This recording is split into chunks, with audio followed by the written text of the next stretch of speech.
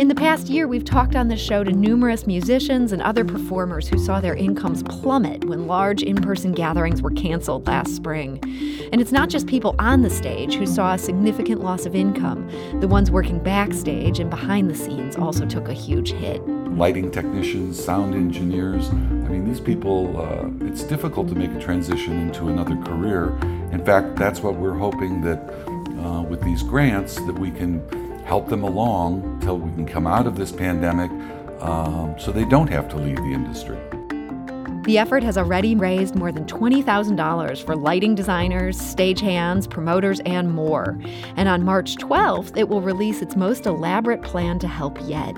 It's a 90-minute virtual event called Keep Live Alive, and the trailer promises a spectacle of music, interviews, and fun. Up a ramp, onto the stage, and then all of a sudden there's 44,000 people, and I'm going, I'm out of gas in the first song. The first real gig I ever played with REO Speedwagon was at the Kiel Auditorium. And we had an opening act that night.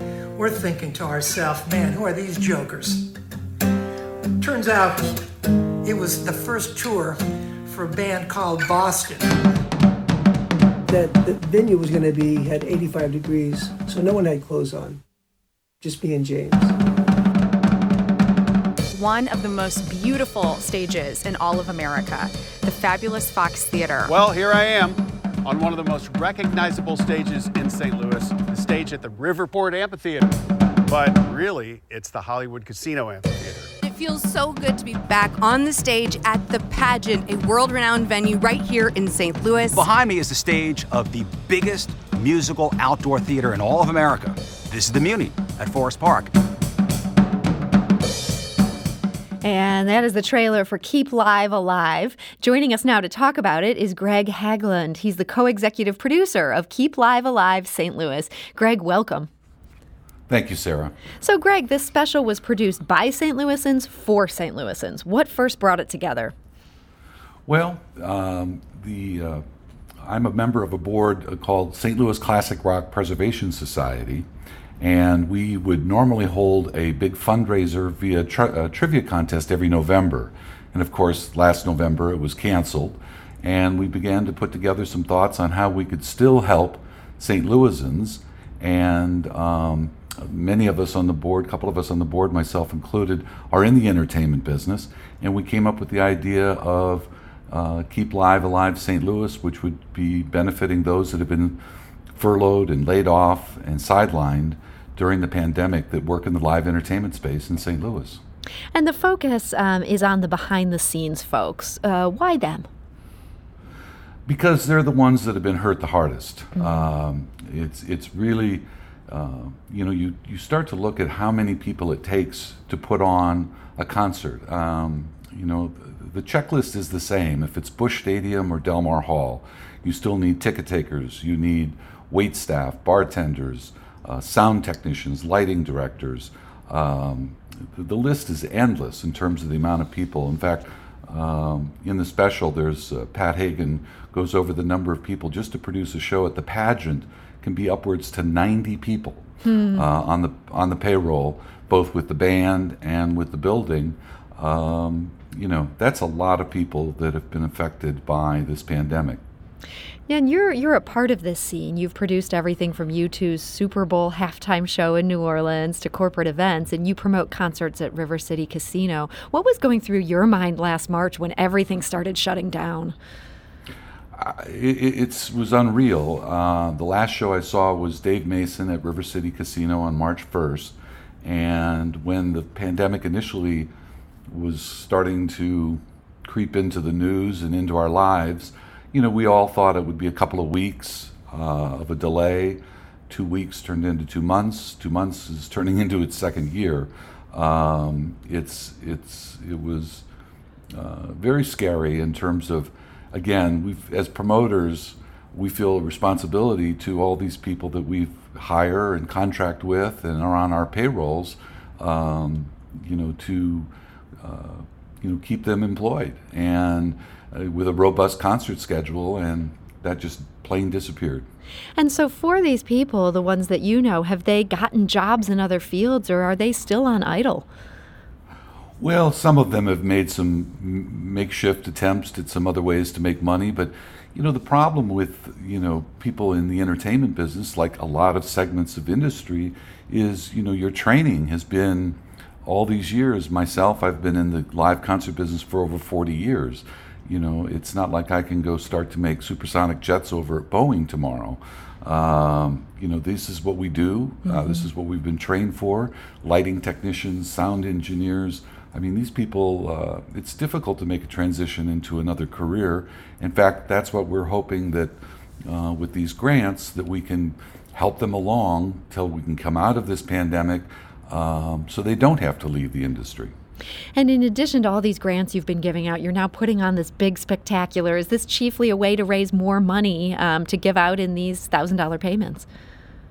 It's a way to raise money, but it was also a way to raise awareness to the live entertainment industry in St. Louis as a whole. This is a very vibrant concert market. It's a very vibrant live event business, from theatricals to music to sports. So it was a way for us to highlight and kind of explain about these people that are behind the scenes, as well as raise awareness of how devastating it has been for them.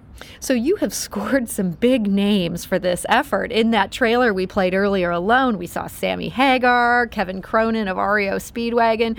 How did you get all these people on board? Well, these are people that we've worked with over the years. I was with Contemporary Productions for over 25 years and have worked with Sammy Hagar and Kevin Cronin, and Paula Poundstone is also going to be on the special.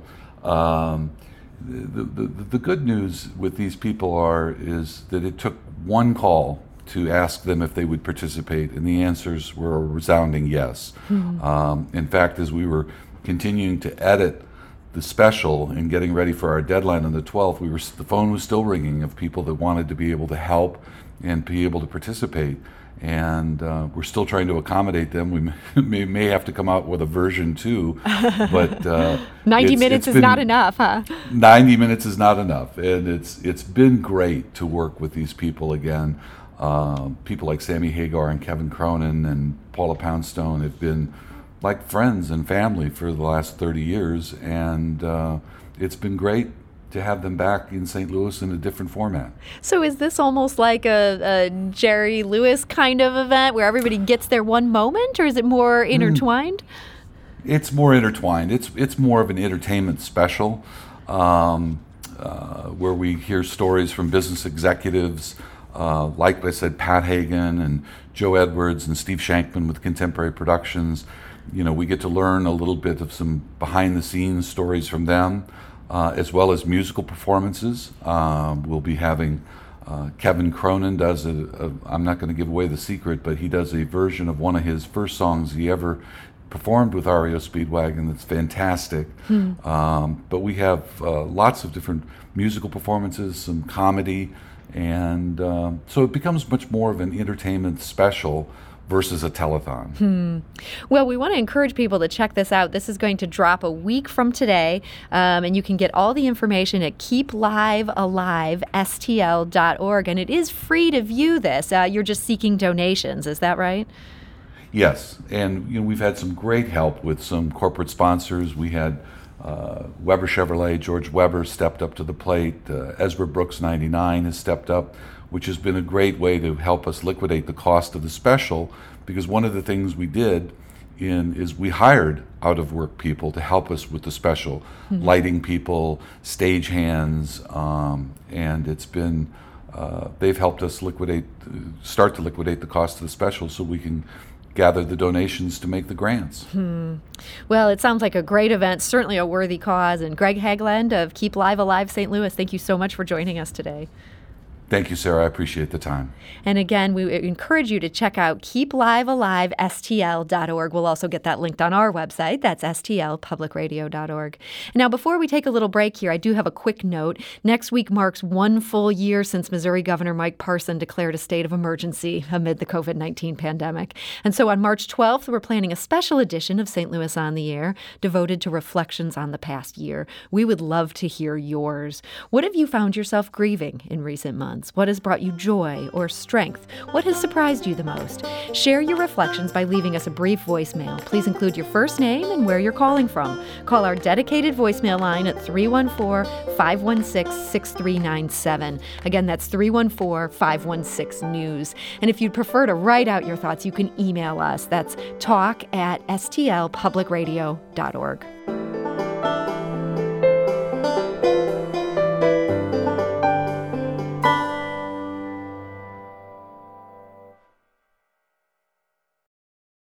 Support comes from the Missouri Forest Products Association, providing more than 41,000 jobs in the production of wood pallets, railroad ties, white oak barrels, hardwood floors, and more. Details at choosewood.com.